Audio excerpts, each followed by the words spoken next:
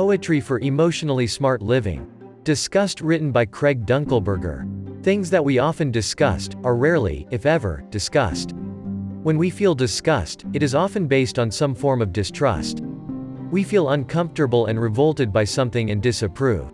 We are hoping that something we find offensive will improve. We can feel disgust when our five senses are in the sand. We can also feel disgust when we don't try to understand. We can feel disgust when finding something gross or smelly. Some of these emotions are normal, others are in our belly. Some of the things we're disgusted by come from our culture. Some are more common, while others are more of a departure.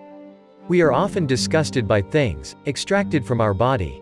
This varies by the person and isn't universal for everybody. People can be disgusted by an athletic injury or even by foods. These might be foods that we like or foods we should exclude. We know that we're disgusted when our eyebrows go down low, our lip goes high, and our tongue comes out of our mouth slow. Disgust, like fear, is a primordial emotion needed for us to survive. We can thank these two emotions for keeping us safe and alive. We can make sounds showing we feel disappointed or distaste.